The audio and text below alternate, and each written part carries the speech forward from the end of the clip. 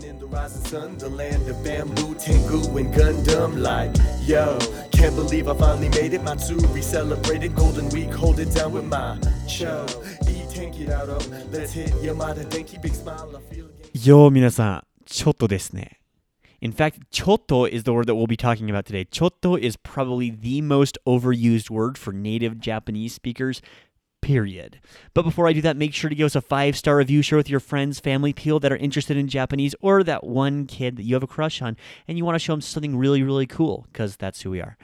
But today we're talking about another adjective or adverb that is chotto. Now, chotto is fairly unique due to the fact that it can be used by itself, much like the other adverbs that we spoke about earlier, kekko, for example. So chotto has a lot of meanings, but at the end of the day, they all kind of form around one simple idea. Chotto ends up basically meaning a little bit or a small amount. Chotto matte, just so it matsu matte, just wait just a second, just a little bit. Chotto wakaranai desu ne. I'm sorry, I don't understand quite. So that chotto implies there is a small amount or a little bit of something. It also can imply not quite enough of something. So for example, if there's just not quite enough milk in my bowl of cereal, chotto, and then I would carry on with what the problem is. It's also used in a negative sense to imply something when you have to reject something. However, Japanese people, and this is a major part of Japanese culture, is being direct. So being direct is often considered rude or extremely familiar with someone.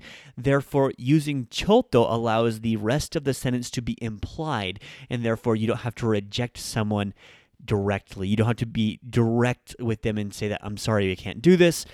Unfortunately, and then you just kind of let it trail off. And this will happen often enough that you can definitely find out how it's used more colloquially. A good example of this is if you go to a restaurant, you say there's 3 of us, and the host is like, chotto desu ne. That chotto, it's literally turns into just a little bit, but ever culturally, it would be, unfortunately, I'm so sorry to tell you, but there's just this little tiny thing. In other words, there is not enough seats, or there's going to be a long wait.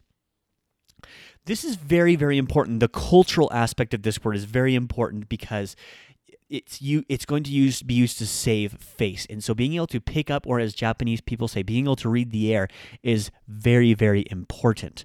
So as opposed to simply being able to use this word in a sentence, being able to say a little bit of something, being able to use it in a colloquial fashion is what I mostly like to focus on this part of the episode. I'm actually going to split chotto into 2 episodes, so I'll be talking about it more tomorrow. But for this main part, remember that when chotto is used, it's usually used by someone trying to save face, and is often used to give a rejection or tell an unfortunate something that they cannot do, that they are trying to be indirect in telling you and therefore polite. Just like if you go to a restaurant and you have too many people, they'll say, I'm so sorry. That's their way of saying, I'm so sorry. Being able to make that a little bit softer, a little bit more roundabout. You will make some mistakes with it, and that's to be expected. But remember, through 10,000 mistakes, you become fluent. So, 一緒に間違いましょう。それでは、じゃあ、また明日。She getting closer, gotta punch in, get to work, すみません、ちょっと待ってください、ナンパしたことないけど、あなためちゃ可愛い。本当に I stay facts, うちに